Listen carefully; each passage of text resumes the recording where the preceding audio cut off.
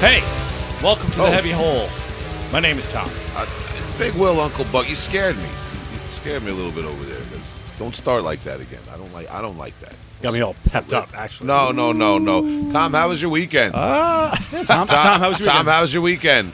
Oh, it's post-Thanksgiving. Yeah, no, look, I'm thankful for the return of my good friend Justin. I've been in quarantine. No, Tom, what's going on, Tom? All right, I'm lying. I'll stop. That was a little joke we're doing. Justin, you shaved your beard.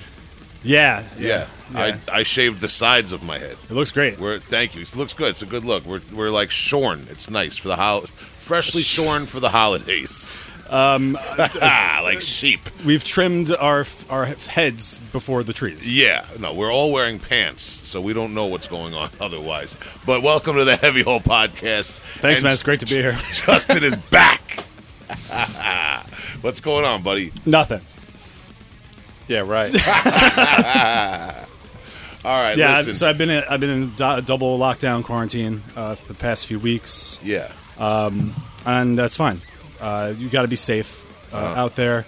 I had a high fever of 99, which happens to be the number of my favorite hockey player of all time. Did you have dance fever? I had a rare. It's called a Thursday night fever. It's like Lisa Cult Jam. Yeah. I feel like there's definitely some Lisa and Cult Jam going on somewhere in your your peripheral, outside of the metal and the riffs. I did just watch a interesting Janet Jackson documentary. Nice. Mm-hmm. Yeah, she had some hits. It was more about the wardrobe malfunction. The tippy and ripped off. That's an area I don't like to celebrate of her career. I don't think it wasn't really a celebration. It would have been funny if it was actually just a celebration. Like, look how mad everybody got. Yeah. Well, I just don't like to include that in my greatest moments, of JJ. But Miss Jackson, if you're nasty. But Justin, your return to the show. Mm-hmm.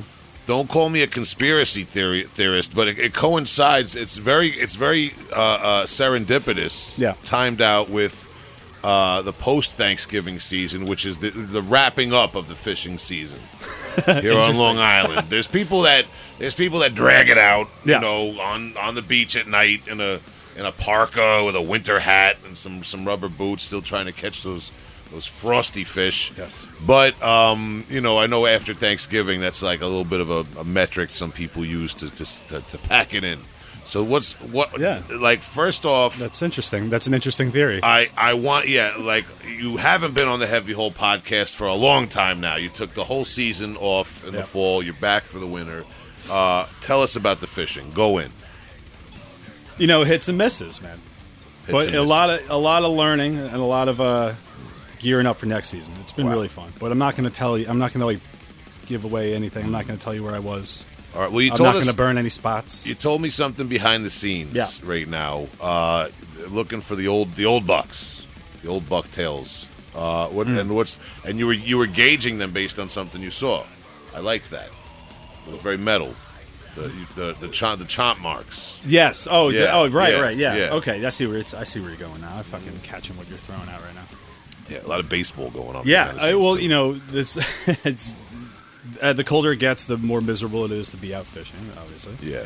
So you need time or activities to do, fishing-related activities to do past the winter months. Yes. So I've decided to go crate digging, if you will, for old lures and plugs. Yes, digging in the crates. Finding the ones with the most teeth marks, because that's how you know they work. Yeah, somebody bit him. Yeah. Now I'm wondering, is there like a salty old fisherman biting his own at the like the little thrift store or the flea, wherever you're going, the flea market to get these old rigs? Yeah. And he's just behind the scenes biting them.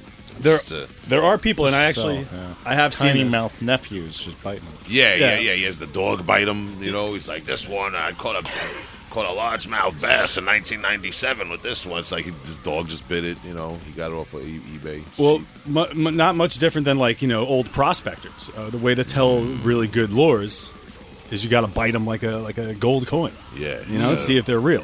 Yeah. And I've seen some old salty folk out there. Yeah. tie it to your trailer hitch and then actually hook yourself and see if it can support your weight. Yeah. Make sure if you catch a fish, you got to be. It's kind of it's like those guys that lift weights. You want to be able to lift a fish equal to your own body mass.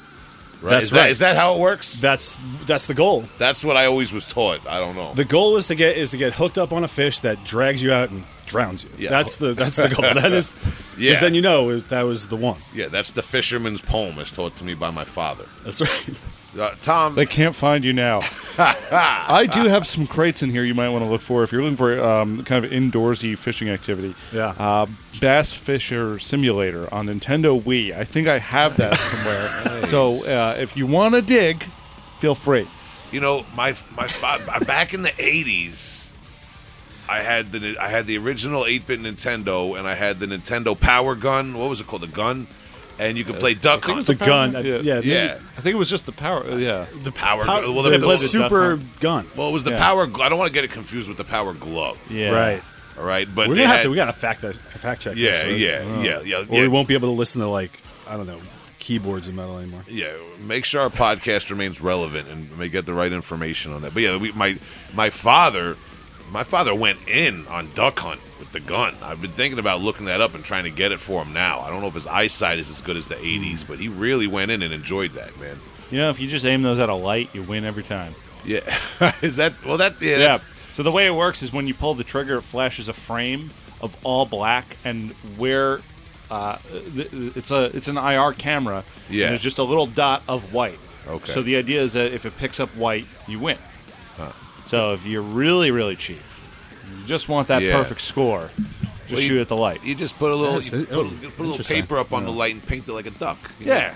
You know. You're still doing your part. Yeah, the kids will laugh. So, Nice. so we got confirmation. Okay. The name of the gun, the NES Zapper. Allegedly. Okay. Okay. That's I what like they it. say. Like it. All right, yeah. So my dad used to take the zapper, and he zapped those fucking ducks out of here, boy. Tom, how was your Thanksgiving, though? Full. It was abundant. It was teetering on wasteful, Oh yeah. which Perilously. I love it. That's Yeah. the best part about Thanksgiving. Yeah. The charade. The race to avoid waste. Yeah. So yeah, it was good. It's good. I don't know, dude. I've been busy. That was the first time I had a drink in a while. So I I was going felt to ask you if it was. All right. like how myself the you next doing. day. Tom I'm on a- over. Tom on a bender. That's what I said. That's why. It's me, Tom. I'm Okay. hungover. All right. The holidays, time for a bender. Yeah, but I don't know, dude. It's like it was a good one. We had all the fams here. That was very nice. Yes. That's good. It's good. Yeah, there was a funny thing, and I'm forgetting it now. So let's move on. Okay. Will, tell me, how Well- was your weekend? How was Thanksgiving? Oh, it was nice. Well, last year, 2020, a lot of lonely holidays. A lot of, family get-togethers canceled. A lot of people didn't get together last year, 2020. Now 2021, I found out it wasn't the pandemic. It was I'm actually part of the undesirable white trash wing of the family. Oh, So it's that's that, and like now that we move into the future past the pandemic, we just don't get together on the holidays. So I spent my holiday working on the Heavy Hole podcast and on death metal, man. Reeking Aura album, nearing completion, man. Those guys are working out great. Afterbirth. I feel kind of like Gordon Gekko of death metal in a way, man. Behind the scenes, man. I have a 1 foot tall cell phone like from the 80s. Yes. Yeah, and I was at Boston Market by myself. Speaking on one of those, it didn't work. You can't. I don't know if that you could get one of those to work. I can't in Huntington Station, T-Mobile. Those who need to hear you get. Yeah, get I was the at reception. a Boston Market in Long Island by myself, pretending to speak with people in the death metal community on an old '80s cell phone. They didn't call the police on me, thankfully enough. Shout to Boston Market it's staff. very strange because all the bit about the white trash part of the family. My cousin Mike, I didn't invite him to Thanksgiving, and he also spent his day in a Boston market. So, kindred spirits. Yeah, man. There's just Wow. a certain breed of Long Islander you don't want to break bread with on Thanksgiving for the holidays. But listen, enough about me. Unreal. I love that. Look, I mentioned Justin. It's so good to have you back for the holidays, I man. should have called you. Listen, I was told that I was everybody in the family. The Thanksgiving I went to, everybody had to make a dish, right? I was assigned mac and cheese, and I was like, that's nice. How many people are coming? How much mac and cheese am I going to make? Okay. For 12 people. Oh my god! Wow. So I go buy pounds of pasta, available macaron. Right. I buy pounds of cheese. I'm going to make my own sauce. I'm melting Boar's Head American cheese, which still can melt like a Velveeta American, higher quality, more cheddar content because it's the Boar's Head. A little more yellow. We're going to do it. I make 2 giant dishes, mac and cheese. Put it on the Traeger grill with the breadcrumbs. Oh, a little butter on top. Very cool. Nice baked for an hour and 5 minutes. I baked it. Crispy golden on the top. The edges were I show up to Thanksgiving. There's 7 people. Now there's a large tray of mac and cheese in my fridge, and I should have brought it. That's not. Yeah, I'm like, where's the problem? Where's the issue at? It's more mac and cheese, right? Just want to share. I just want to share with everyone I love, my friends, except my cousin Mike. Did you like that story? It was a great story because it had a happy ending. Like, I wasn't sure where it was going, and it ends up with you having bonus mac and cheese for the week. You want to dish a little bit out, with a sandwich for lunch.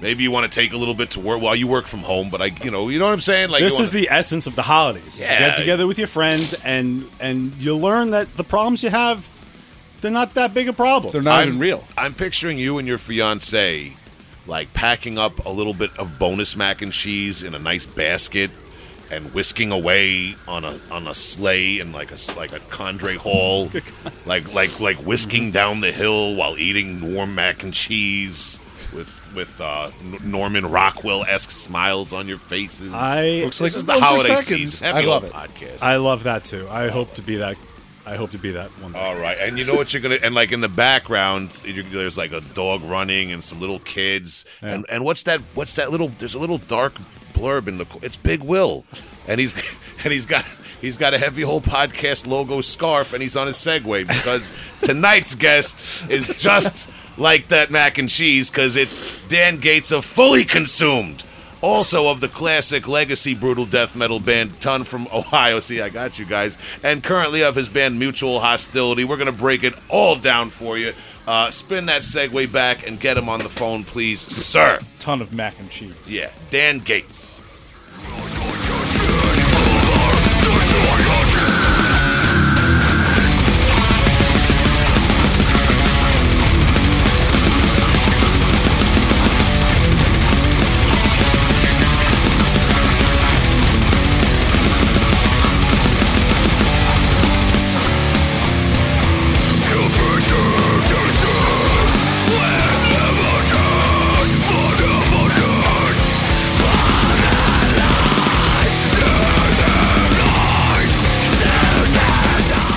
Big Will from Heavy Hole Podcast, and I'm here with tonight's special guest, none other than Dan Gates, guitarist from Ohio-based bands Mutual Hostility, Fully Consumed, and Ton. Did I get that right, sir?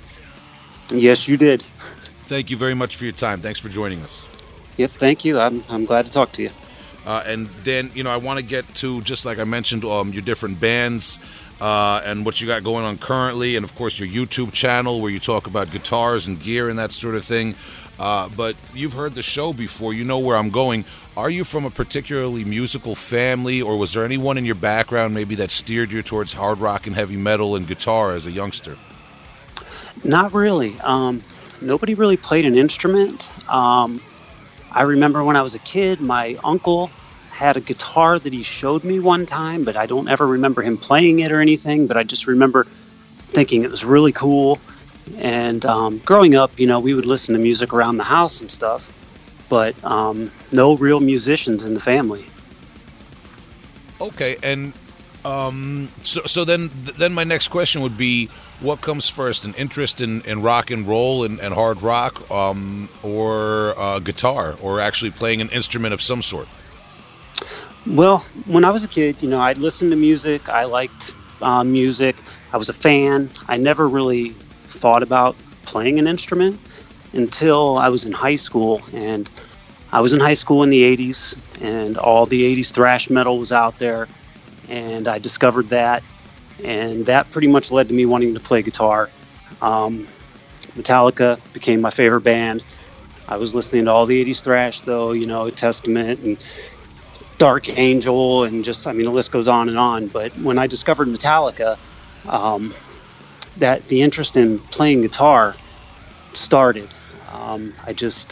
I loved the music, and a friend of mine in high school, actually two friends of mine, had guitars, and the one let me strap the guitar on, and I didn't know what to do with it, but I hit the strings, and I was like, man, I got to have one of these.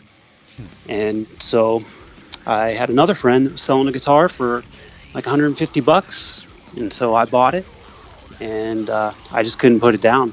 I loved it. I just wanted to play Seek and Destroy, basically. Do you still have that guitar? I don't. I wish I did. It was nothing special. It was just a cheap guitar, like a Strat copy, but it would still be cool to have it. Of course, man. And another typical question then to follow up that one. Did you get lessons, or were you self-taught or something in between? Well, probably, I don't know, sometime within the first year of having the guitar, I took about a month's worth of lessons. So, about 4 lessons, and it just wasn't for me.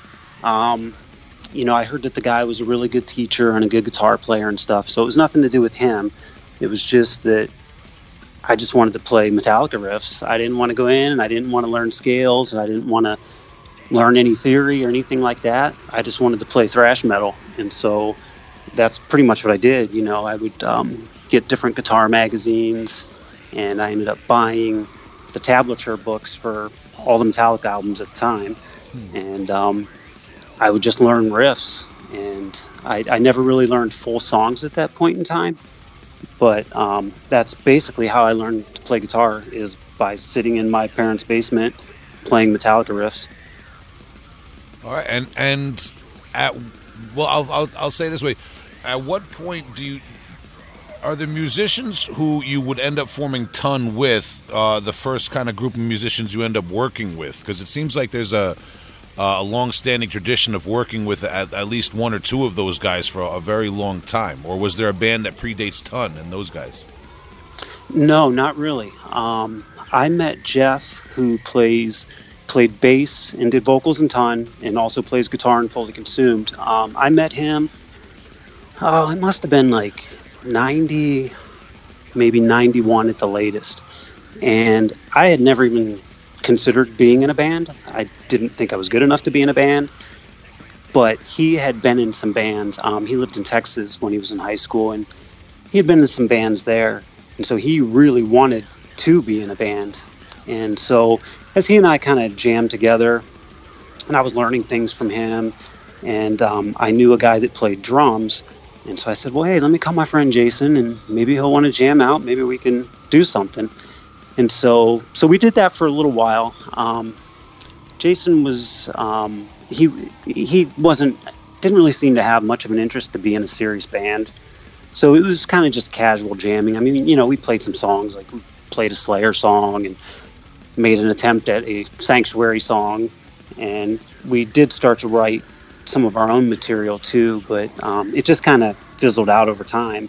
And so Jeff ended up joining another band. And then in the meantime, Kevin, the drummer in Ton, we actually went to high school together, but we were 2 years apart. He was 2 years younger than me.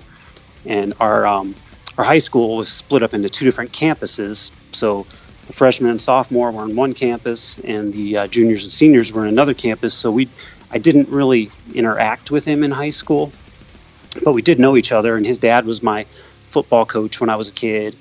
And so I had bumped into him, and he had said, asked me if I was interested in jamming. And at the time, we were still playing with Jason. And so I kind of was like, no, we're playing with Jason. And then when that fizzled out, I ended up talking to Kevin, and we got together. And Kevin had been jamming with some other guys in this old schoolhouse. And this guy had bought this old schoolhouse, and he lived in it, and he rented out classrooms to bands to practice in. And so he had this room, and I think whatever band situation he was in had fizzled out, but he held on to the room. And so Jeff and I started going down there and jamming with him, and that was basically the start of Time. And within probably, a couple months or so, our friend Paul Bennett, he joined the band. and that's how it all started.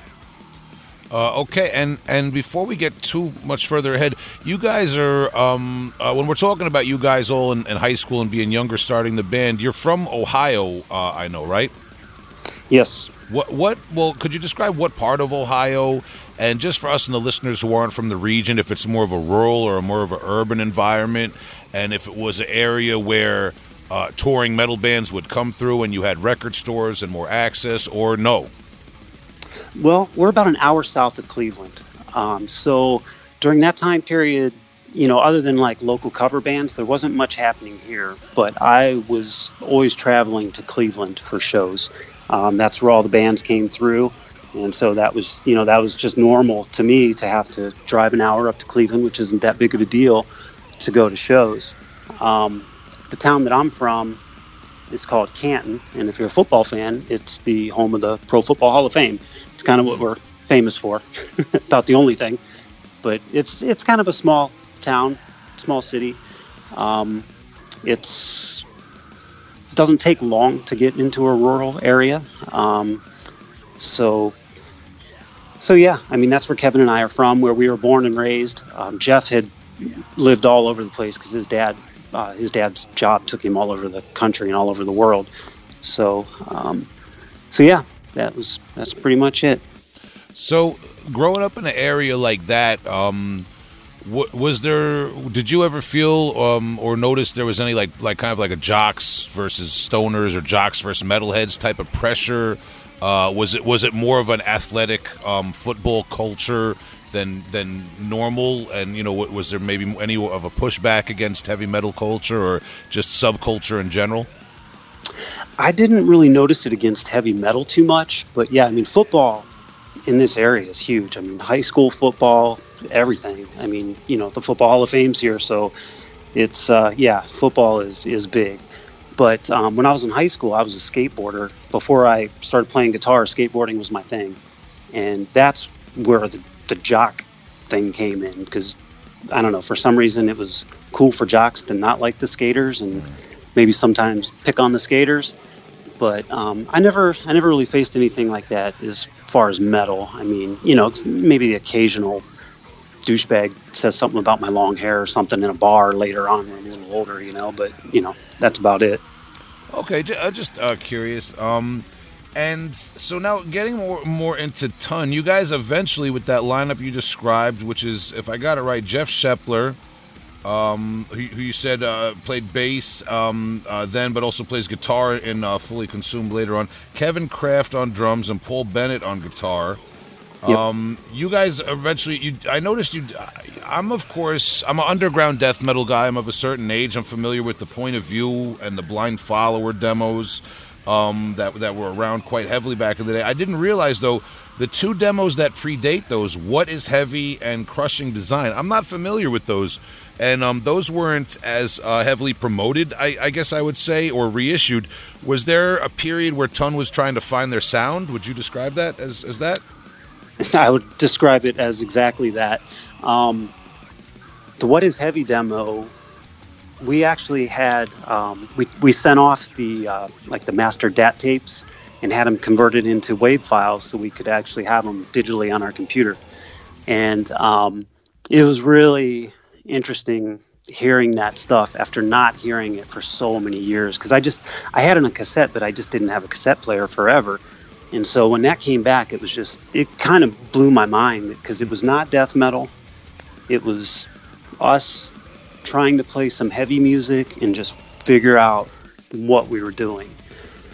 But it was really cool to hear it, because I was like, wow, it's just, even though it wasn't death metal and it probably wouldn't be real impressive to other people, to me it was like we were really just finding our sound, figuring out what we wanted to do.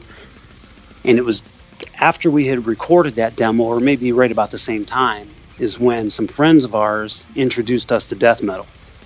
So we literally went from this 4-song demo that was not death metal, I mean, maybe it might have had a few elements of it, but to Crushing Design, which I would say is death metal. And those demos, we just we just dub them ourselves. We would cut out the inlays ourselves, just buy a bunch of tapes, record them, dub them ourselves, and just pass them out. And that was the time too that I got introduced to the death metal underground, and I was kind of blown away by that, because I was like, whoa, what do you mean? There's like this whole thing where like there's this network of people that interact and share things and trade, and it was wild to me, and I was all in on it. I don't know if you're familiar with a band called Drogheda out of Ohio. Yeah, I was actually going to ask, because I know that there's maybe something of a connection between some of your work and their band. Yeah, and Buddy Mitchell, the guitar player, he was involved in the underground scene, and he's the one that introduced me to that.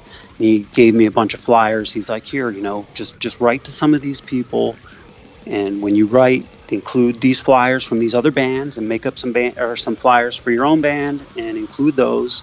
And that's just how the whole thing works. So that's what I did. I just started writing letters, and to me at the time, like, getting letters back was really exciting. So I was like, holy shit, man, I'm connecting with these people all over the world that are into this music that is fairly new to me, death metal. I mean, I've been listening to thrash metal forever, but it was really cool to me to get involved in that network and be able to get those demos out there.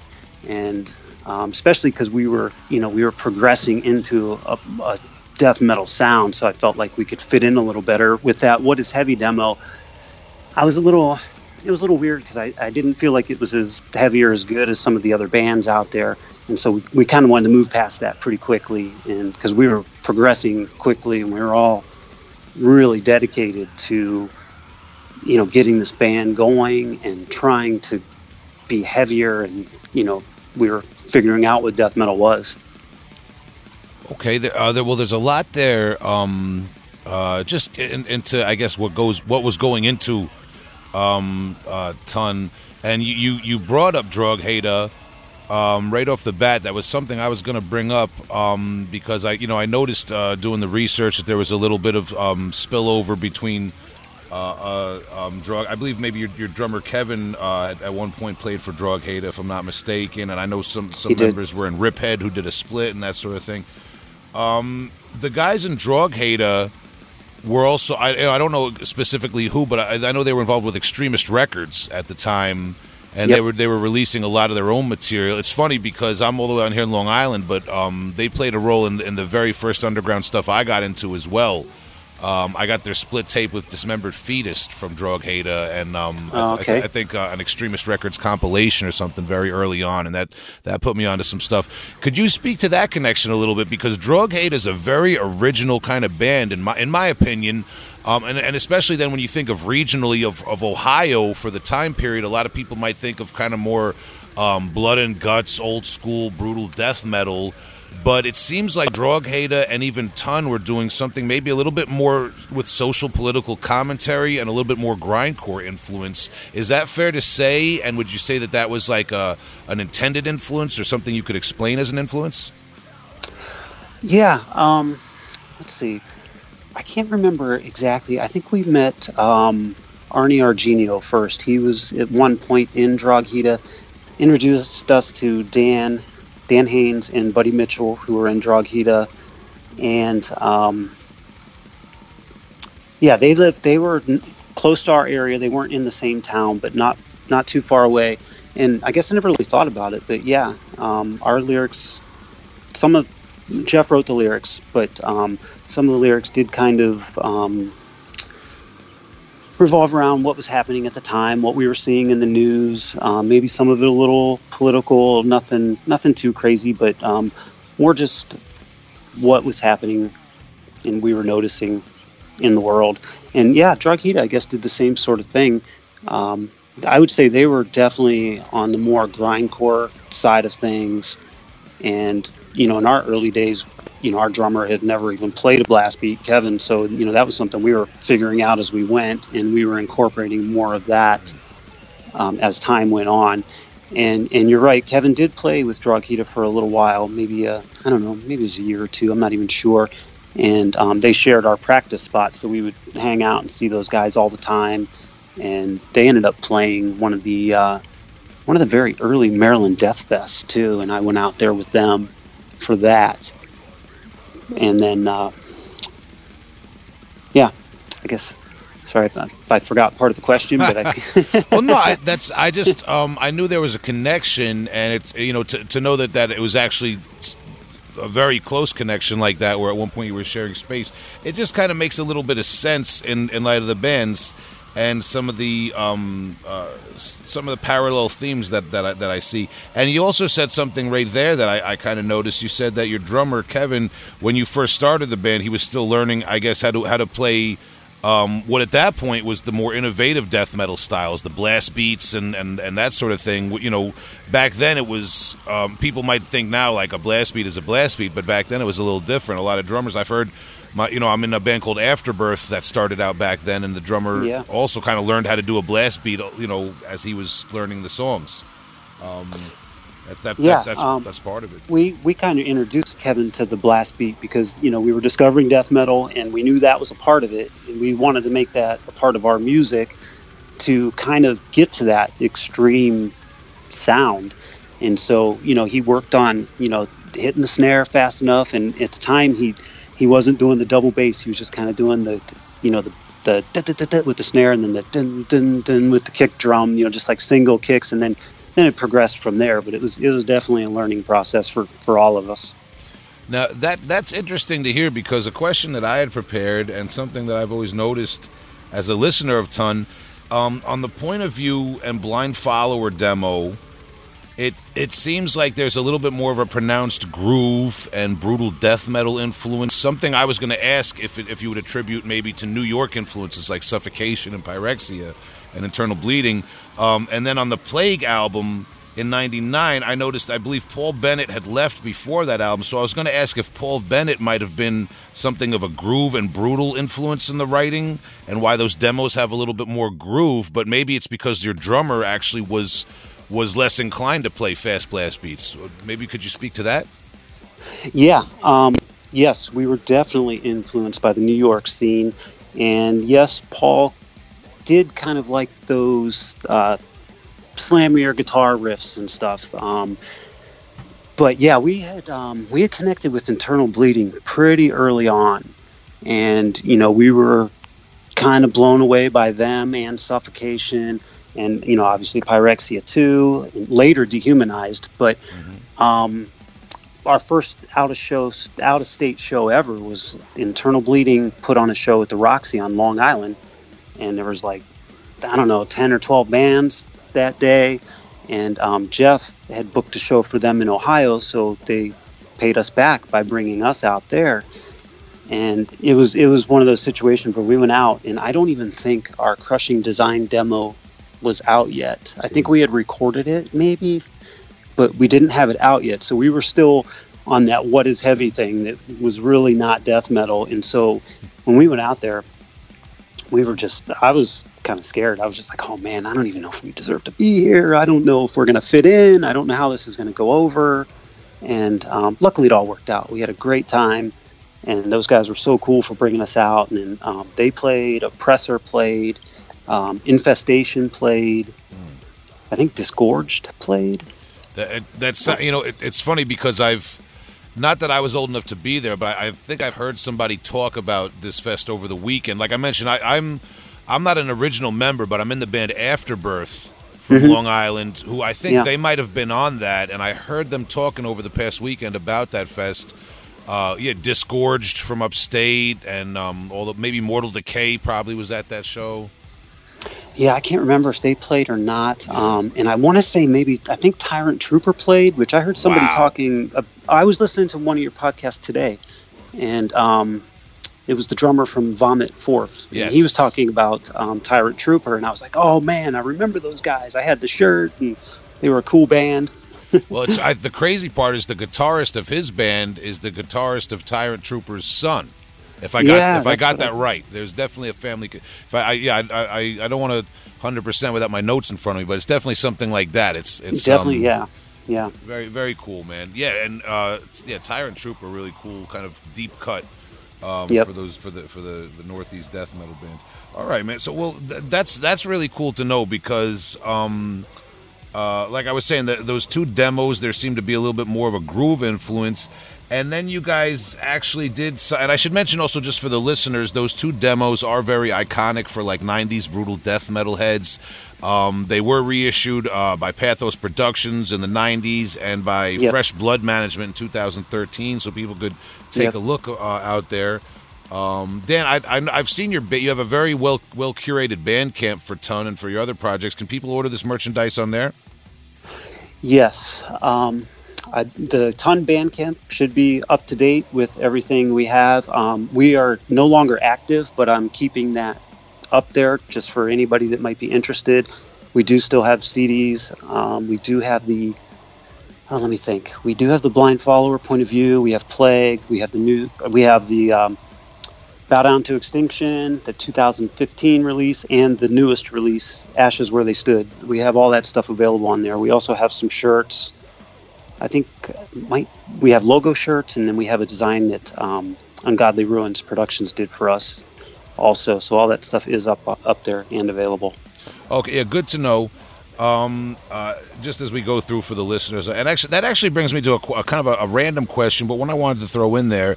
Just, I got to say, doing the research today, this was one of the easiest research days I've ever had for a guest, and it was because of your YouTube channel, where you've, like, in a very organized fashion, laid out, like, almost all of the releases that you've ever performed on, if not all of them, and a lot of kind of behind-the-scenes stuff dealing with gear, and it was really easy.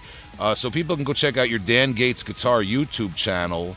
And that leads me to the question, is there anything in your upbringing, your background, maybe some sort of training, I don't know, a family thing where you were taught to be thorough and organized and have a no-corners-cut approach to your music and the way you present it and curate it? That's kind of a funny question because I love organization, but I'm horrible at it in my day-to-day life. But when it comes to my music, it's just something I love. I love playing guitar. I love metal. When I got into playing guitar, it wasn't because I wanted to be some great musician. It was because I wanted to play metal. And so, making those videos, I do it just because it's fun. I like to do the gear stuff because people love that. I don't want my YouTube channel to be just all gear. There's a lot of guys out there doing that where they have a new amp or a new pedal every other day, and that's cool, but that's not really what I want to do. I want to do a little bit of that, and I just want to showcase my guitar playing and whatever bands I'm in at the time or have been in, and just make that stuff available. But making the videos, I really like doing that, and I've had a lot of positive feedback, which has really motivated me to keep going forward with it. Yeah, and I want to get into a few specifics about that later on, but I do want to continue the narrative as we get past the early days of Ton, and you've really kind of like I guess kind of cleared up a little bit of the mystery that the questions I've had about the sound and because Ton always stood out to me, especially back in the mid '90s. It wasn't as prevalent to have. Like you said, bands with maybe a little bit more of that New York influence. At the time, we would say New York influence. Yeah. That chunky groove in the band and sort of thing. And you guys fit right into the United Guttural scene, which we've referenced time after time on this podcast. We recently had Steve Murray from Flesh Grind on. I listened to it. Yep. Yeah, that's actually how you and I connected. That's right. That's right. So getting into that, we've set it up for the listeners if they're familiar with the show, how in the late '90s, death metal becomes a little bit less popular commercially, but that kind of drives the underground into being this really die-hard, brutal thing where you have labels like United Guttural Records popping up. And did they actually put out Plague the year of the Milwaukee Metal Fest, or was that '99? I think it came out at like a very prominent Milwaukee Metal Fest year. It did. It was 1999, and that year we were actually not even supposed to play the Milwaukee Metal Fest. I believe it was Devourment that was booked, that Rich from United Guttural, I think he had booked them on there, and they had to cancel for some reason. And so he called me and asked if we wanted to play, and he's like, I'll have your CDs at the Milwaukee Metal Fest. And we were like, fuck yeah. We had played once before in 95. And so, we definitely wanted to do that. And so we went out and got our CDs and we got to play. And kind of a funny story, though, about that. is nobody knew we were there. And so, you know, we're walking around. It was at the convention center up there. It wasn't at the Eagles ballroom in the rave like it had been in the past. And so we're walking around and we're seeing like the listing of all the bands, and everywhere it said Devourment, we're like crossing off Devourment and putting Ton. And the funny thing, well, not so funny at the time, I guess, is that we played the same stage as Flesh Grind. And so apparently Devourment was scheduled to play after Flesh Grind. So Flesh Grind gets up there, the room's packed. They just fucking destroyed it, man. And so they get done playing, and we're trying to hurry up and get our gear up there and get ready to go as there's like a mass exodus out of the room. So, you know, this packed room, you know, went down to a handful of people, and we were just kind of like, shit. But, you know, we still gave it our all.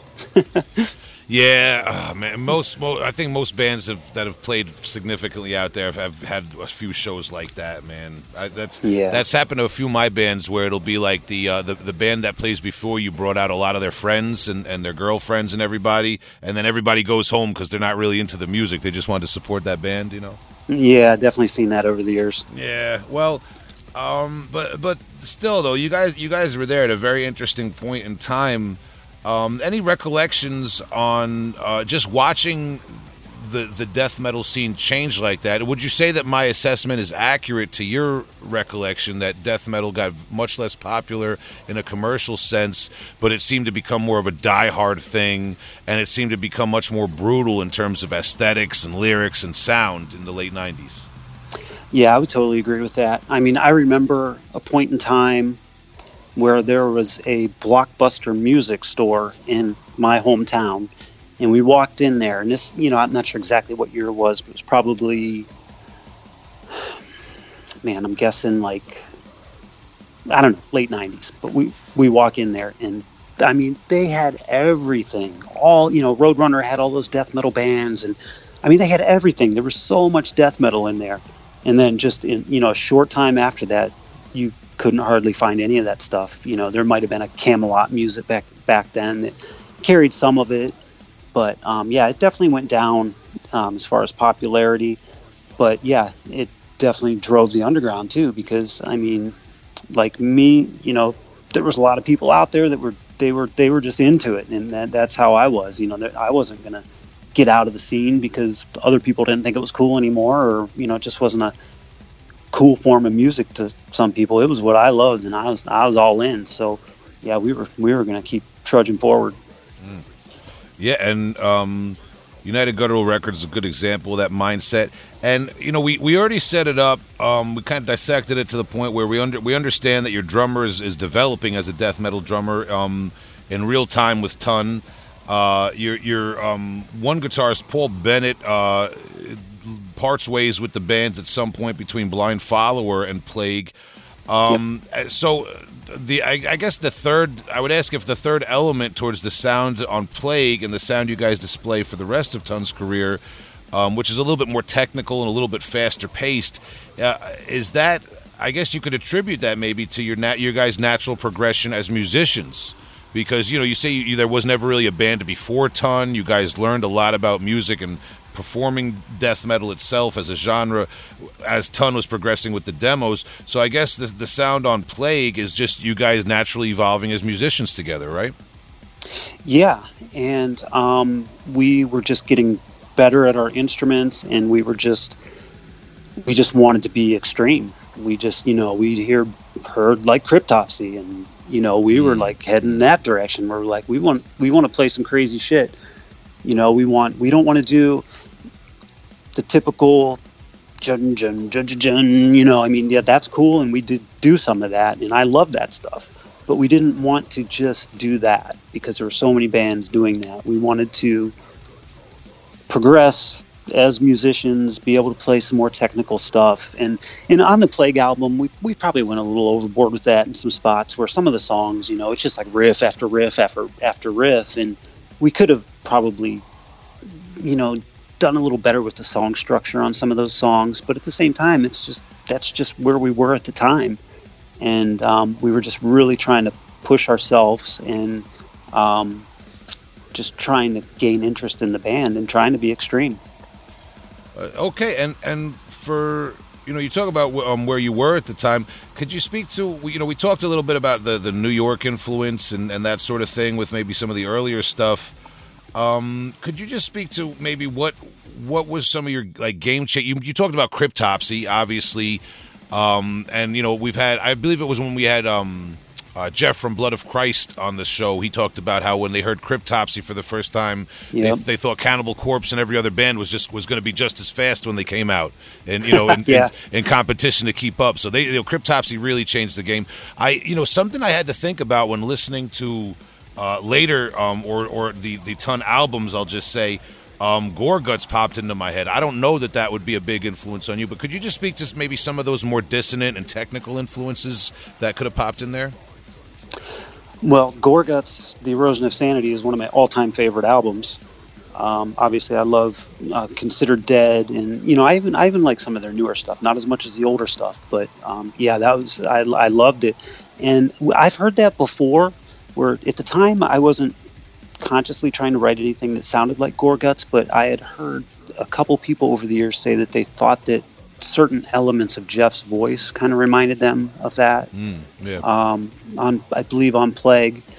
So I don't know if that's where that comes from, but yeah, and the New York bands definitely influenced us because those bands were gaining popularity, and we were friends with Internal Bleeding. They came through this area, and we hung out with them. Played with them in New York, and actually the first time I ever heard Cryptopsy was when we went to New York for that fest that I was talking about earlier, and I don't know if we were, might have been at Anthony Maiola's house, the former guitar player from Internal Bleeding. I can't remember whose house we were at, but they put that on, and everybody was just like, "Whoa, man!" Everybody's like blown away. I think it was like the first time that several people had heard that were there. And so, yeah, when they came out, they definitely, got people's attention. Yeah, of course, man. And it did change the way a lot of bands looked at what they were doing. So, yeah. So Plague comes out on United Guttural Records in '99. At what point does Ton become inactive for? It looks like for about 15 years at least between the Plague and then Bow Down to Extinction. Is that correct? Yes, we split up very early in 2001. So, we did a lot of shows, out-of-state shows and stuff through 99, early 2000. We were doing some shows in New York back then. And then, early 2001, we called it quits. And Jeff went on to form Fully Consumed within a couple years or few years or something like that, and Kevin and I continued playing together after that, clear up until like a year and a half ago. So the whole time that Ton was inactive, or I'll just say the time between Plague and Bow Down to Extinction, you were still jamming with Kevin Kraft on drums.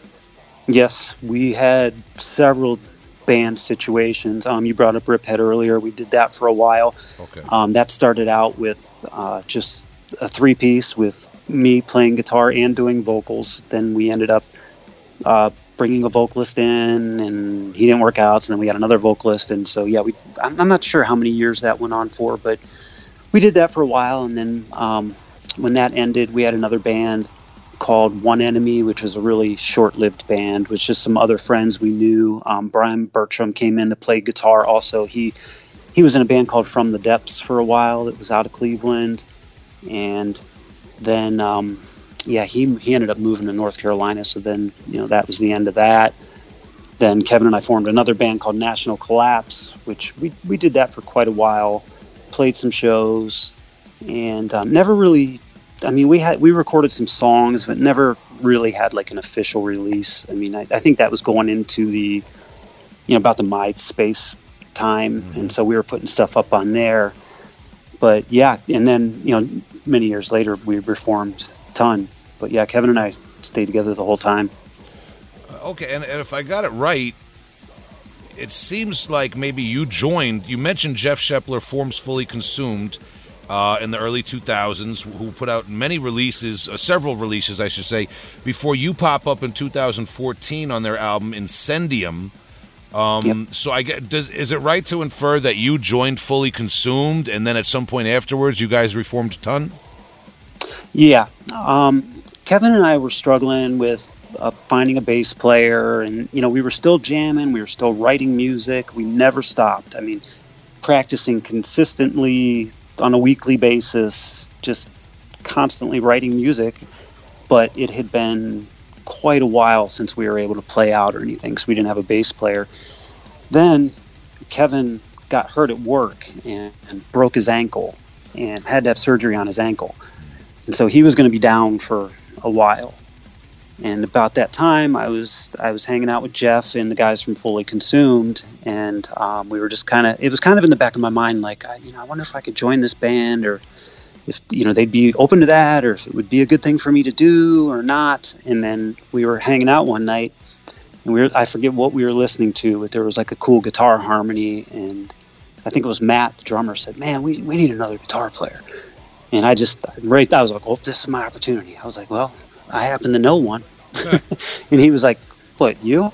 I was like, "Yeah." And they were like, "Fuck yeah, let's do it." So, I had told Kevin, I wasn't bailing out on Kevin. I continued to play with him. And actually, Jeff was playing bass with us in that band National Collapse, just kind of helping us out, basically. So Kevin was healing. I was learning Fully Consumed songs.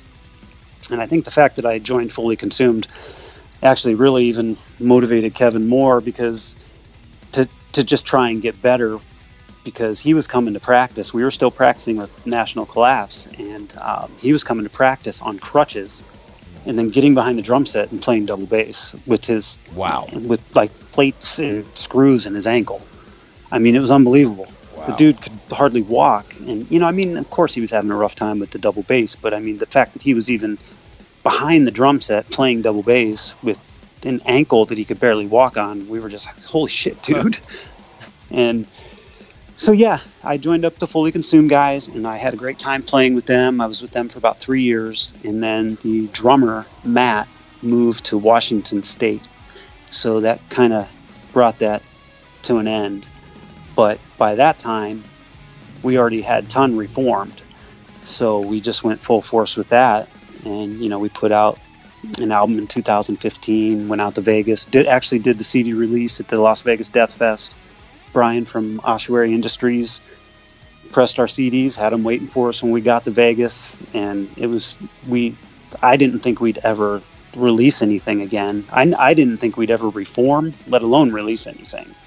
So for us to show up in Vegas and have him hand us our CDs, and we're about to play the biggest show of our lives, it was almost unbelievable to us. It was amazing. It was, I'm really thankful that he did that for us. And Michael Gordon gave us a great time slot, and at that point, it was the best show we'd ever played. It was a fucking blast. Yeah, it's you guys were definitely a little bit early on it, but it's like this big resurgence nowadays of death metal. There's a lot of artists coming back and having the audience that maybe they didn't have the first time around, man. Yeah. With Bow Down to Extinction, could you tell us a little bit? Like, sometimes we hear from artists that a later album was actually material that was recorded. Like, was any of that material left over from the late '90s? Was it all brand new stuff? And did you go back and listen to older Ton material from the 90s and consciously think, let's change that, let's avoid this, let's try to do more of that, anything of that type of nature? There was a little bit of that. We did not go back and listen to it and like try and model anything. It was just none of the material was left over. It was all new material.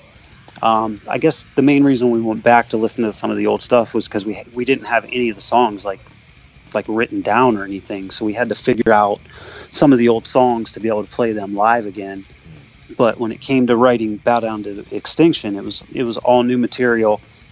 And I guess if anything, I would say that with that album, we didn't want to do a Plague #2 where we're just like riff after riff after riff. We wanted to have a little more structure we still wanted to play some crazy riffs and go fast and, get technical and stuff like that. But we did want a little more structure. We wanted, more like a song where people can listen to it a little easier than some of those old songs where, the riffs just keep coming and there's nothing repeating, and it's kind of hard for people to follow sometimes. Okay, and with that being said, coming back in 2015, I mean, I know you had been playing with Fully Consumed, you had other bands and things like that, but do you want to comment just on was there like any difference? And it's like I said, obviously it's not like you had been cold out of the scene for 15 years, but just applying the band Ton again after all that time, you want to talk about what difference maybe social media might have made, or the flavor of the scene? We were just getting into this OSDM resurgence at that point. I don't know. What was different about it to you? Well, there was a point in time where I found some old Ton shirts, and we had made them back in the 90s, and I just put them on the internet like, hey, is anybody interested in these? And, so I ended up selling them, and, kind of people were like, yeah, man, I remember Ton, and, just some positive words that were kind of fueling the fire.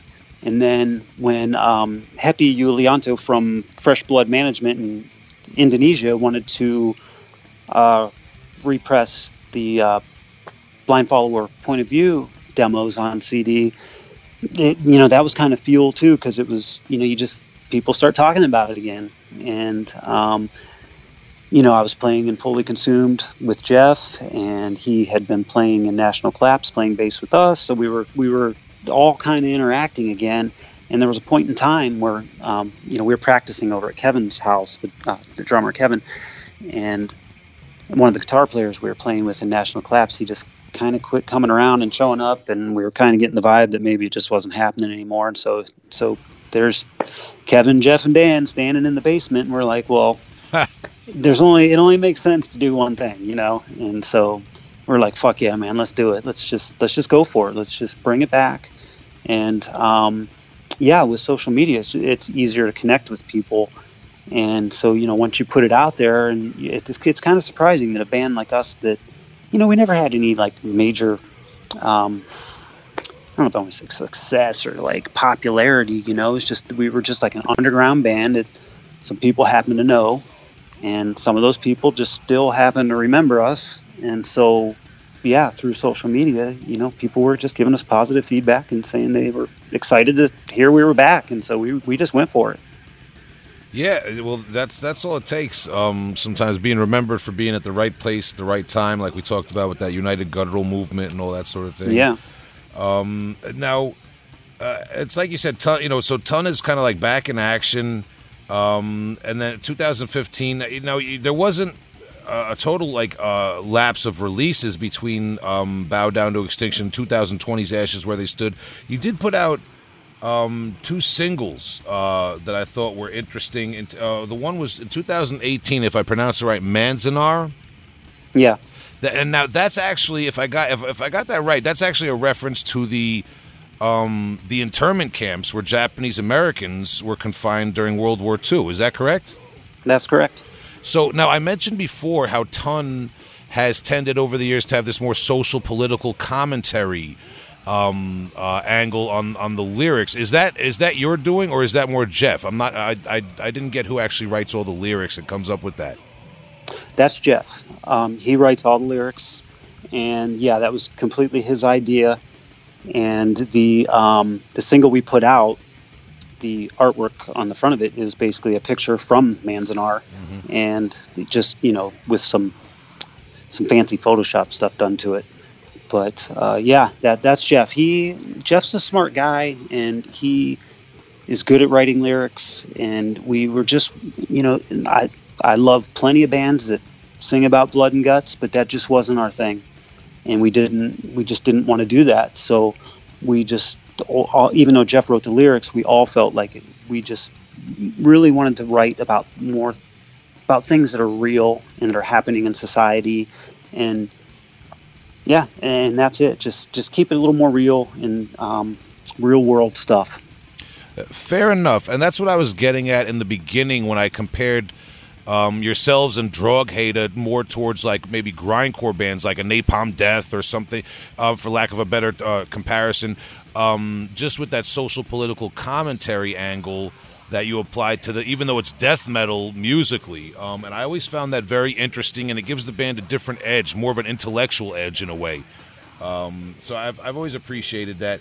And the other one was Defect, which had maybe a little bit more of a subtle political commentary, not as specific, but I thought those were very interesting songs, not necessarily as reactionary, as philosophical, or as contemplative. And I just thought it gave the band kind of an interesting angle over the years. And both songs also, by the way, we talk, like I say Napalm Death is perhaps like one of the worst comparisons I could bring up, because the songs themselves musically were very in line with what you guys were doing, very technical, very musically progressive. Can you speak a little bit to, as the years go on, I know I don't want to beat a dead horse asking you about the influences over and over again, but as we get into the late teens, 2015, 16, 17, what are some things going on in music that you guys are taking in that maybe are inspiring Ton and inspiring the way you write that weren't there in the beginning? Well, I don't know. I mean, I guess I don't know if there was anything that wasn't there in the beginning, other than just maybe some of the bands we were listening to had progressed. Some of the death metal had gotten more technical, but it wasn't like the three of us were just all about technical bands.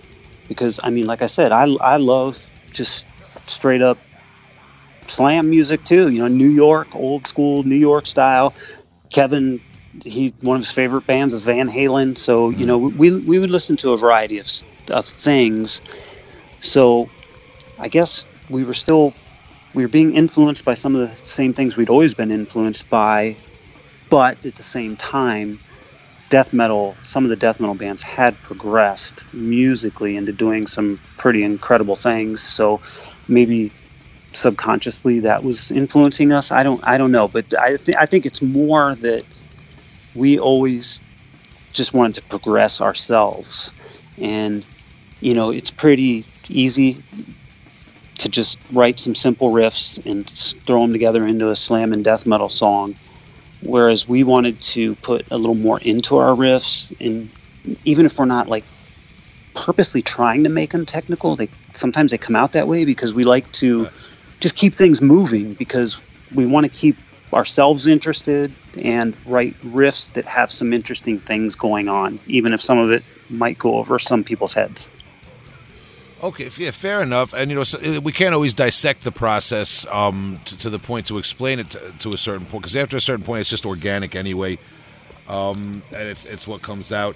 Now, on that note, we're working up here to Ashes Where They Stood, the last Ton full length, because as I understand it, Ton is inactive at this point. Could you just tell us, with an album title like that, the album title being Ashes Where They Stood, was there foreknowledge that Ton was going to no longer be an active band once that album was recorded?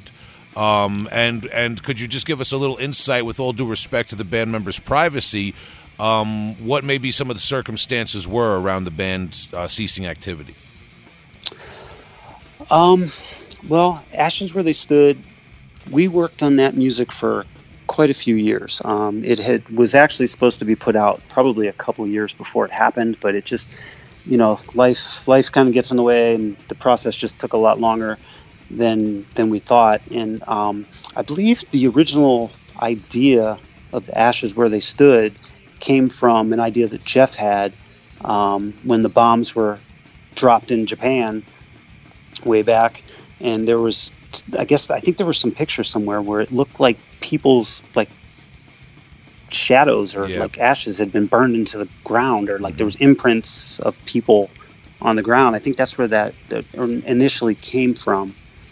And so yeah, we had the deal with Ungodly Ruins Productions. Luckily he he waited for us to get that thing done because it took a lot longer than what we thought it would.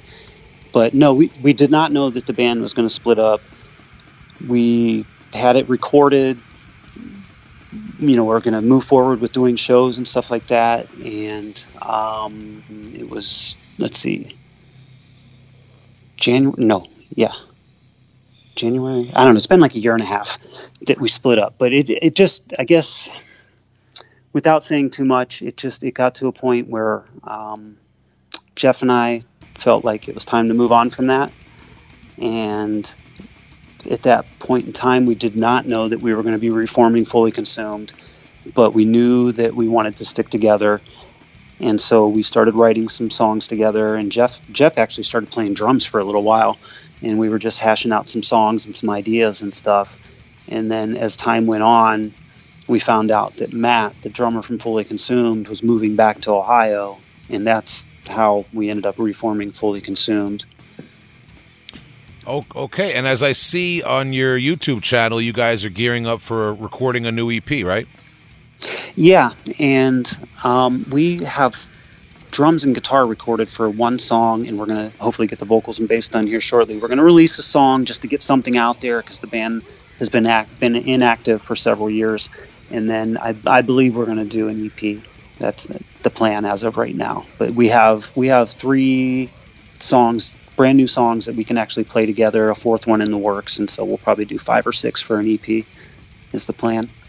Okay, and with Fully Consumed, like listening back, I'm a little bit more familiar with Incendium, the album that you appear on, than with some of the other work, but it's not, for fans of Ton, it's not a reach. I'm not saying it sounds like Ton, but you can definitely hear some of the similar technical influenced death grind going on, and especially because it's you and Jeff writing. Could you maybe speak to, is there anything that you look to express a little bit differently in Fully Consumed than Ton? Is there anything that you look at Fully Consumed and say, no, this band is about this, musically or lyrically or guitar wise or something? Well, actually, all the recorded stuff from Fully Consumed was all written by Jeff. Okay. And it was all written before I joined the band. When I joined the band, I joined as a second guitar player, and I was just playing the stuff that was already written. So I did record 4 or 5 songs on Incendium that I knew at the time. I didn't play on all the songs because I just didn't know them at the time. Some of those songs I never learned. But Jeff and I wrote the Ton stuff about 50-50. So it would make sense that Fully Consumed has lots of similarities to Ton. And moving forward, I am helping with the writing of the new stuff. And we're not really saying, hey, we don't want to do this or do that to sound like Ton, or we do want to do this to sound. It's not even a part of the conversation. We're just doing the same thing we've always done. We're trying to write some cool riffs and write some cool songs. And I guess the biggest difference in Fully Consumed would just be that it's a different drummer and a different bass player and a different vocalist. But riffing wise, I mean, there's definitely going to be similarities because it's the same 2 guys that were writing all the Ton stuff. So yeah, there's definitely going to be that. Of course. And people can also look for you doing a little bit more of a detached thing, at least from the Ton legacy, in Mutual Hostility. Where it's you and members of a band, or at least guys who are associated with the band Stress Lord, I believe. Yep. It's Eric the drummer, and Adam the vocalist were in a band called Stress Lord out of Cleveland. Yeah, and you guys put out the Sacred Propaganda EP. I believe it was released through Cult of Parthenope, if I got that right, out of the UK. Yep, that's correct. So tell us a little bit about the background of that band. How new is that band, and how far do you go back with those guys? Well, I had met Eric, the drummer, a couple of times, and we had played a show. Ton had played a show with a band that he was in called In Falling, and at the show, he said, hey, man, I'd love to do something with you at some point. Would you want to do something? And I was like, yeah, I didn't know him very well, but he seemed like a nice guy. But at the same time, I've had so many people over the years say they want to do stuff, but when it comes down to actually doing the work to do something, it just doesn't happen. So I just honestly didn't think that much of it at the time. And then some time goes by, and he messages me. He's like, "Hey, man, I think I have time in my schedule now where, if you want to do something, we can do this." And I was like, "Well, yeah, let's do it, man."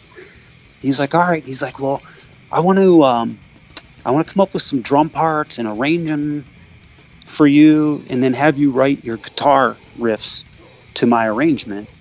And I was like, "Oh, okay, that's kind of a different way of doing things." But I was open to it because one thing I'd done in the past is the drummer Kevin Talley, he used to do guitar contests where he would do that same thing. He would record a song's worth of drums, and then you could download his drums and write a song to it, and then he would pick a winner.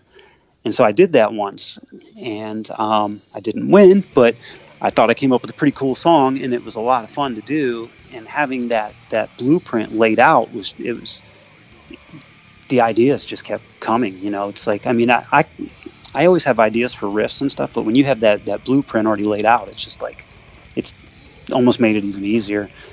And so I was like, yeah, man, I'm up for that. And so that's how we did that whole EP. He would come up with these drum parts, arrange them into a song, record them, send them to me. I would write all the guitar parts to his drum parts, and we never even jammed together for that. He'd send them to me. I'd record my DI guitar tracks at home, and then we had a guy that mixed everything. I recorded the bass on that also. And I remember he told me he knew this singer, Adam, and I'd never met the guy, and I didn't know what he sounded like. And so when I found, he was going in to record the vocals, I was like, "Oh man, I hope this is good, because I'm feeling so good about this project that if it sucks, it's going to be such a bummer." And when I heard it, I was like, "Holy shit, man, this dude is a monster." And so I was really happy about it, and it was a lot of fun to do. And at the end of it, we all agreed, we're like, we definitely want to do more of this.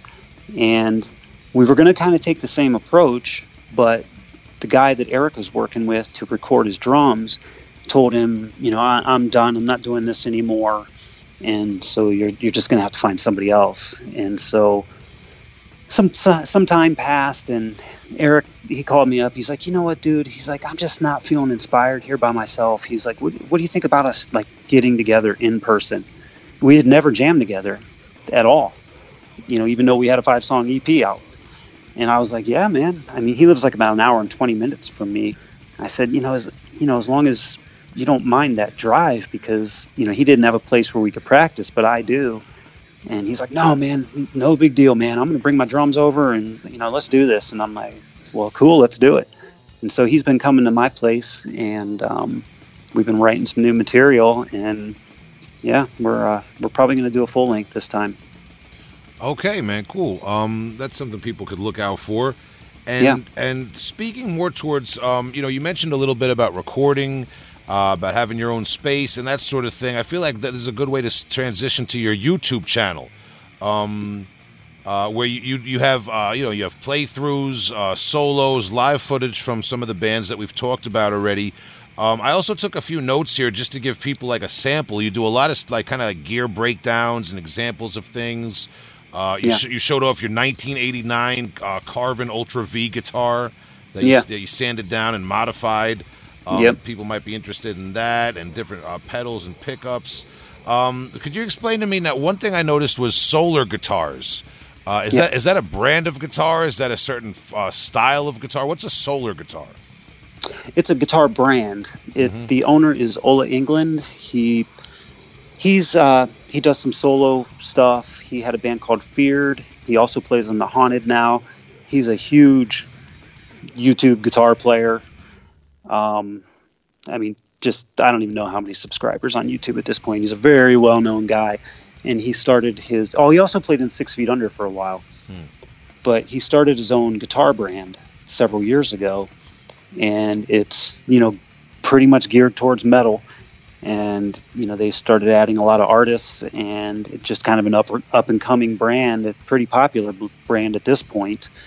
And, I saw that they were taking on artists, and I thought, it'd be cool to somehow get affiliated with some companies and stuff, and so I hit them up, and they said they were interested in making me an artist. So I was like, well, let's do it. I got one of their guitars, and I love it. I mean, I modified it a little bit, put some different pickups in it. There's a video on that too on my YouTube channel, but it's a really nice guitar, very solid guitar. I like it a lot. It's a good brand, and yeah, so it's kind of a cool thing where it's not like they're just sending me a bunch of free shit. It's not like I'm in Mr. Popular here where companies are going to do that for me, but I do get discounts on their products, and I'm on their roster, and it's a good way for me to kind of advertise my guitar playing, show off my guitar playing, having a brand like that behind me. I also have an endorsement with SIT Strings, which is a string company out of Akron, Ohio, which is literally like 20 minutes up the road from my house. That was kind of in the back of my mind for a while, getting affiliated with them. I just didn't really know how to do it, or if I would even qualify for it. And the guy that used to deal with the artists, he doesn't work for him anymore, but he approached me at a show and was like, hey, would you be interested in being an SIT strings artist? And I was like, well, fuck yeah, man, I already play the strings, I love them. And it's an Akron, Ohio based company. So and again, that's not a company that just sends me a bunch of free stuff, but they give me really big discounts on their stuff, and I appreciate it, because you go through a lot of strings, and like I went up a couple months ago, I got a bunch of strings and straps, and it didn't cost me a lot of money. They gave me a huge discount on it, and in return I try and tag them, hashtag them, put them out there too, that's what I'm using, and that's a company that stands behind me, and so I do the same for them. Fair enough. And the idea of being sponsored and working with these guitar manufacturers and strings and pedals and all these different types of equipment, it's something that a lot of bands, a lot of underground artists speak about. I've heard different people I'm in bands with and bands I'm friends with talk about all the time. A lot of people don't seem to have any idea how to get the ball rolling on that. Do you? I don't know. I'm not asking you to divulge any secrets, but do you have any advice for artists who aspire maybe to work with and be sponsored by not just those companies that you work with, but any company? Yeah, I would say you got to put yourself out there and show that you have some value to that company. You can be the best guitar player in the world, but if you're sitting in your bedroom and nobody knows about you, then why is a company going to want to endorse you? It's a two-way street. And like for solar guitars, they're kind of, they have requirements, but they're kind of loose on it. You don't necessarily have to meet all these requirements to be one of their artists, but you have to have some sort of presence on social media or be putting yourself out there in some sort of way. So, if you're looking for an endorsement with a company, you need to be doing some work. You need to be on social media. You need to be doing YouTube, or maybe if you're in a touring band, that would definitely help. So you have to be doing something. You can't just be doing nothing and expect these companies to just think you're so good that they need you, because they don't need you. That sounds like a lot of what I say about bands that I know that are great bands, but feel kind of entitled to record label attention and support. Same thing. Compared to bands maybe that play out more than them or something like that, Yep, exact same thing. I mean, with a band, if you're not putting yourself out there and you're not promoting your band, then, why is somebody going to want to put money or effort into your band when you don't even do it? Yeah, there's a lot more to it than just writing a sick riff. That's for sure. Sick riffs are great. Don't get me wrong. Of course. No, yeah, that's part of it. But you got to do more around it than that, man. Yep. All right. So, as you said, Ton, unfortunately, we will look back at the legacy, but the band is no longer active, but Fully Consumed. Life's Funny Like That comes right back, and you guys are writing new material. Mutual Hostility, we can look forward to some new material. People can check that out. And as we just talked about, you have your YouTube channel with a variety of different things going on there on YouTube. And as I said, you made it very easy. If people are interested in just about anything we discussed in this interview, it's probably available on that YouTube channel in terms of your bands and your equipment that you use, and even some playthroughs and live footage and things like that. Is there anything I neglected to promote or to bring up that you're involved in and that you want people to know about? Well, one thing I would say is I'm working on probably like a 5-song EP that I'm going to put out just of my own material.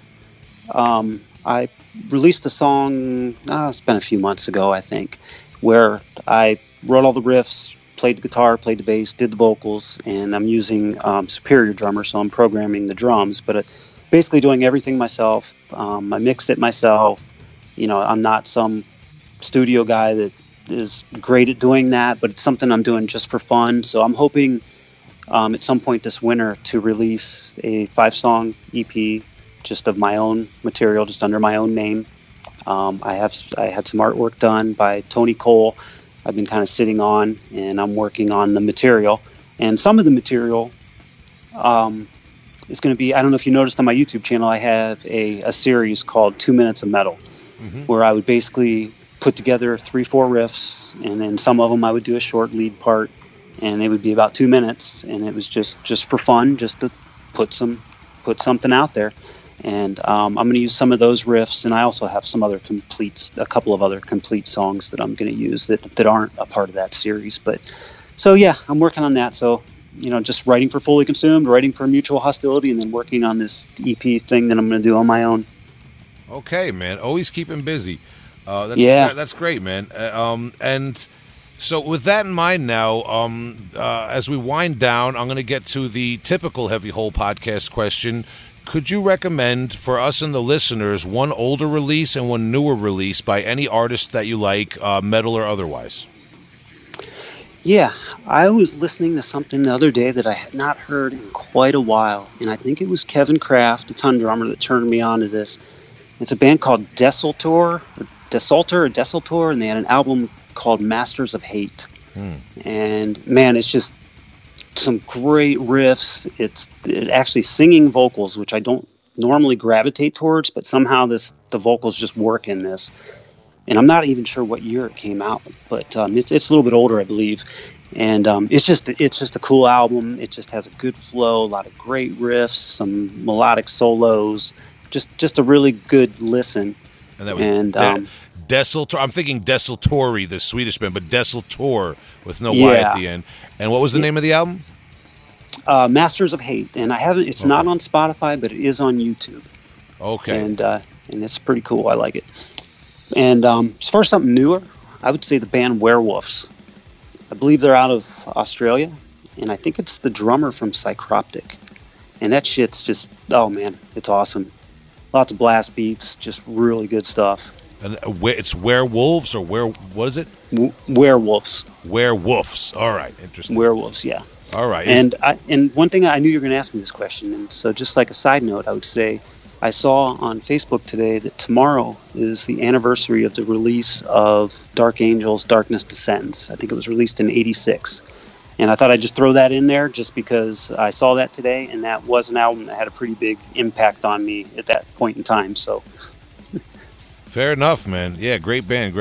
Yeah. Now with social media, we're getting all these anniversary. Like we always know what the anniversary is every time, right. and there's always one now at this point. Yep. That's all right. That's cool, man. Great. And so Dan Gates, guitarist of Mutual Hostility, Fully Consumed, and formerly of Ton. We thank you very much for your time. Is there anything, again, like I failed to bring up or that you want to discuss?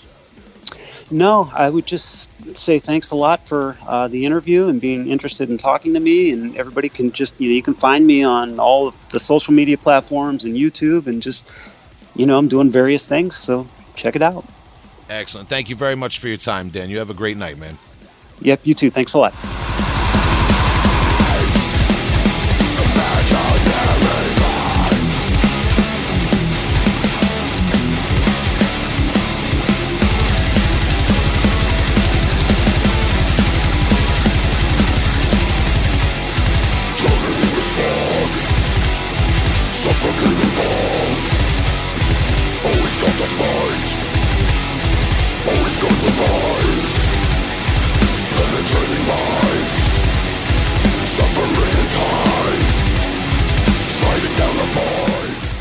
All right, thank you to tonight's very special guest, Dan Gates from Ohio, from legacy brutal death metal band Ton, also Fully Consumed and Mutual Hostility, his bands that he talked about. We're going to keep our eye out for new material.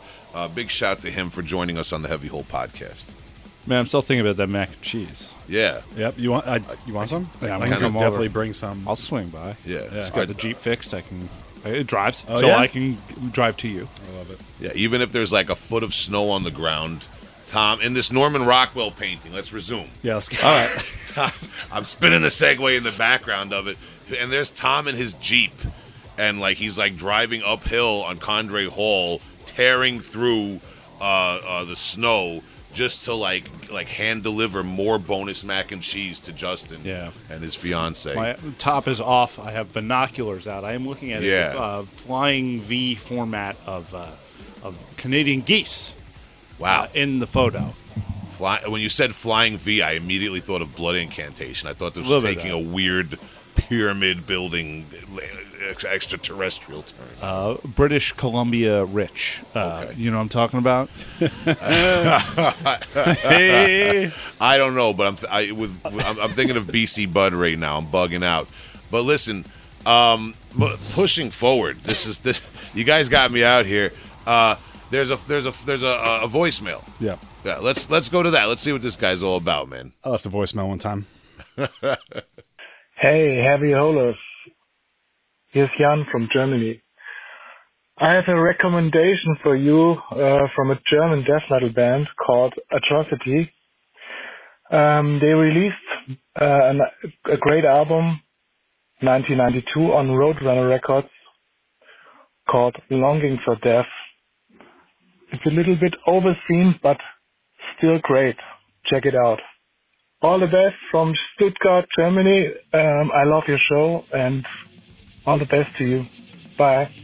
International. We've made it, boys. Thank you, Jan, for calling in. Yeah, big shout out to Jan from Germany, man. We appreciate the call.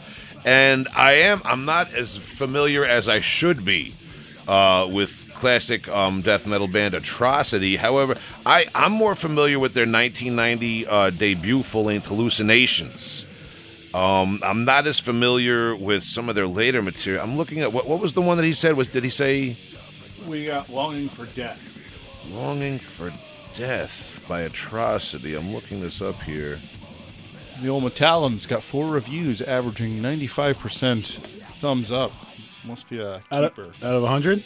That's great. 100, yeah. Now, That's where on do you the see high end. where do you see Longing for Death? Because I don't see that here in the discography. Are you spelling lounging for death? 'Cause I got it right here. Atrocity from Germany. What year? Oh, Todesen Schutt?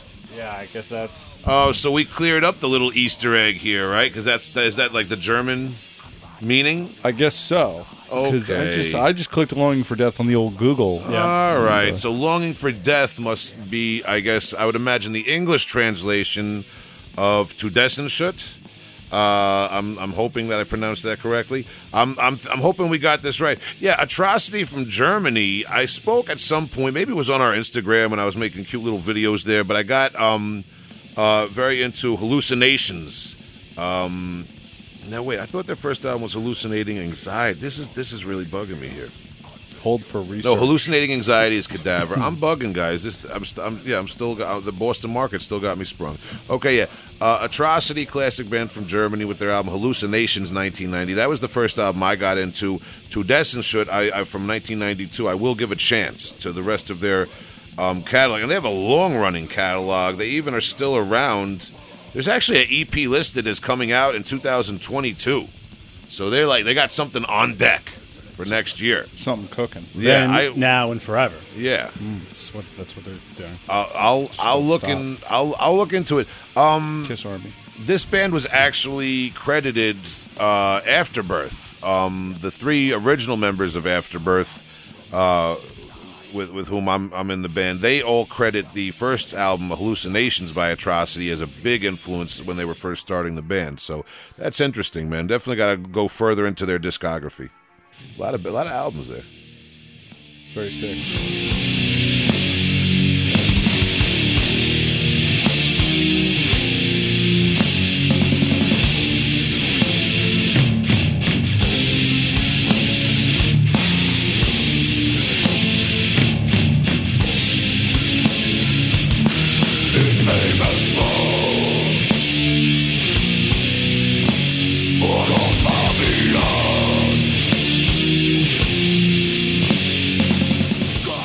So thank you to Jan for that contribution to the podcast. We appreciate it, man.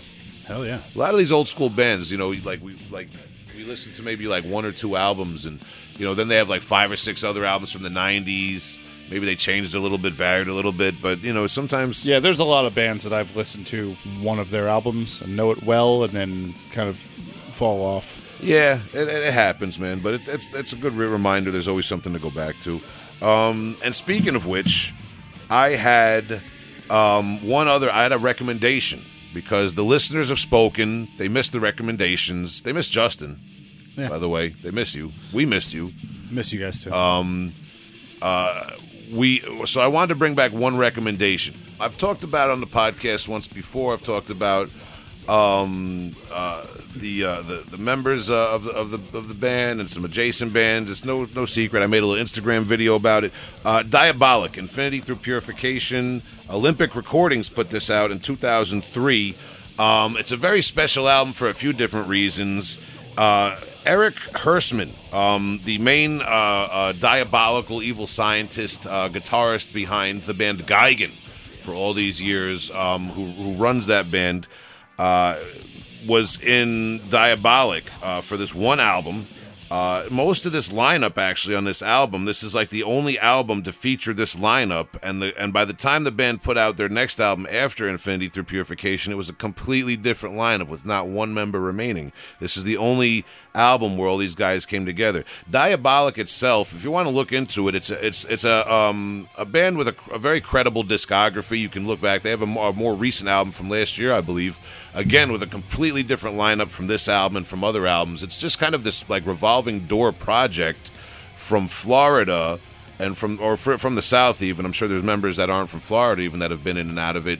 But this album in particular, Infinity Through Purification, it shows Diabolic itself as a band that you could compare in a lot of ways, in my personal opinion, to Monstrosity, Malevolent Creation, Morbid Angel, your classic Floridian death metal bands. And this band is no slouch. They never have been, regardless of the lineup changes. But Infinity Through Purification captured a particular magic because I don't know if you would call him the founding member, but Brian Malone was on the demo and every album up to and including this album, and I guess left the band or parted ways after this album. Eric Hersman, who I said of Geigen, was only in the band for this one album, and the other two guys I don't believe were in the band for long stretches of time either. So it's kind of like this revolving door lineup, like it's like the X-Men. Or remember, like you used to read comic books, and like there would be all of a sudden, like the Incredible Hulk is in the Fantastic Four, or like the Fantastic Four has like Spider-Man and the Hulk for 3 issues. They mix it up. Yeah. Like that's kind of like this band. It's like I got this album and this album, and there's not one guy that's the same on them, but they're both hot albums. But this album in particular, I've talked about it a little bit in the past. You can definitely hear Eric Hersman's influence in the guitar work. There's amazing guitar work and composition on this album. It's got a really cool album cover too. As a side, I would love to have this reissued on vinyl, but I found it on CD very affordably on eBay, used, brand new. And it's just a great album, man. If you're into, like I said, Monstrosity, Malevolent, Older Morbid Angel, any of your kind of very sharp guitar composition-minded Floridian death metal bands, it's just a beautiful album, man. So I just wanted to bring that up for the listeners. And it's kind of cool if you're into Geigen or if you're into any of those Florida bands as an interesting Easter egg. Not many people know about this. And that Olympic Recordings from the late 90s and early 2000s era, that's kind of a stamp of approval too. They were working with Gore Guts, Internal Bleeding, a lot of bands. So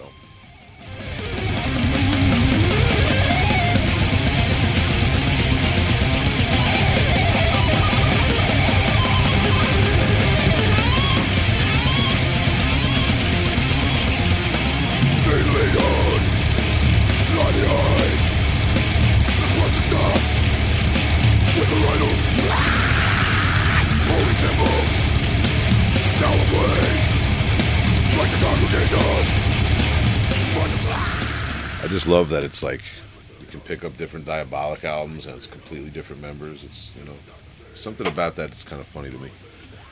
The vision's there, I guess. Yeah. Mm-hmm. Well, it's like through the years, like somebody just kept it going. Like this guy quit the band, this guy left, and then you're with these guys, and then you leave, and they keep it going. It's I don't know, man. It's not every band should do that, but I'm glad that there's a band out there that you could look at like that. It's why Taco Bell exists. The people working at the original Taco Bell, they don't still work there. That's true. Yeah. They're all Yeah. millionaires because they were there long enough. And it arguably keeps getting more delicious. Well, I could say the same for good my point. local Boston market. All right, holler. If you want to share your thoughts on Taco Bell, Boston Market, home cooked food, do you have a farm? Do you grow your own food? Do you go to the supermarket? Do you know how to cook? Yes, sir. Do you just use throwing a bunch of stuff in a pressure cooker for hours as a mask for your lack of cooking ability? That's right. That is cooking. Controversial. Some people Meatloaf do is that. loaf, too. Yeah. What's our voicemail number for your input on these controversial topics? Once you dial the old 631-837-3274. Yeah, I see. I just quizzed Tom because just to make sure he still knows it. We don't have a jingle yet. Yeah. We don't. Wait, Tom. Although I'm getting Tom gets sick of paid for saying that. this. Yeah. Tom gets paid Really for am. jingles. Yeah. It's there. It's on the episode detail Yeah. for any streaming platform or podcast platform you have. Yeah. What is? The number 631-837-3274. I relate so hard to this. We don't have a jingle. We could definitely use one.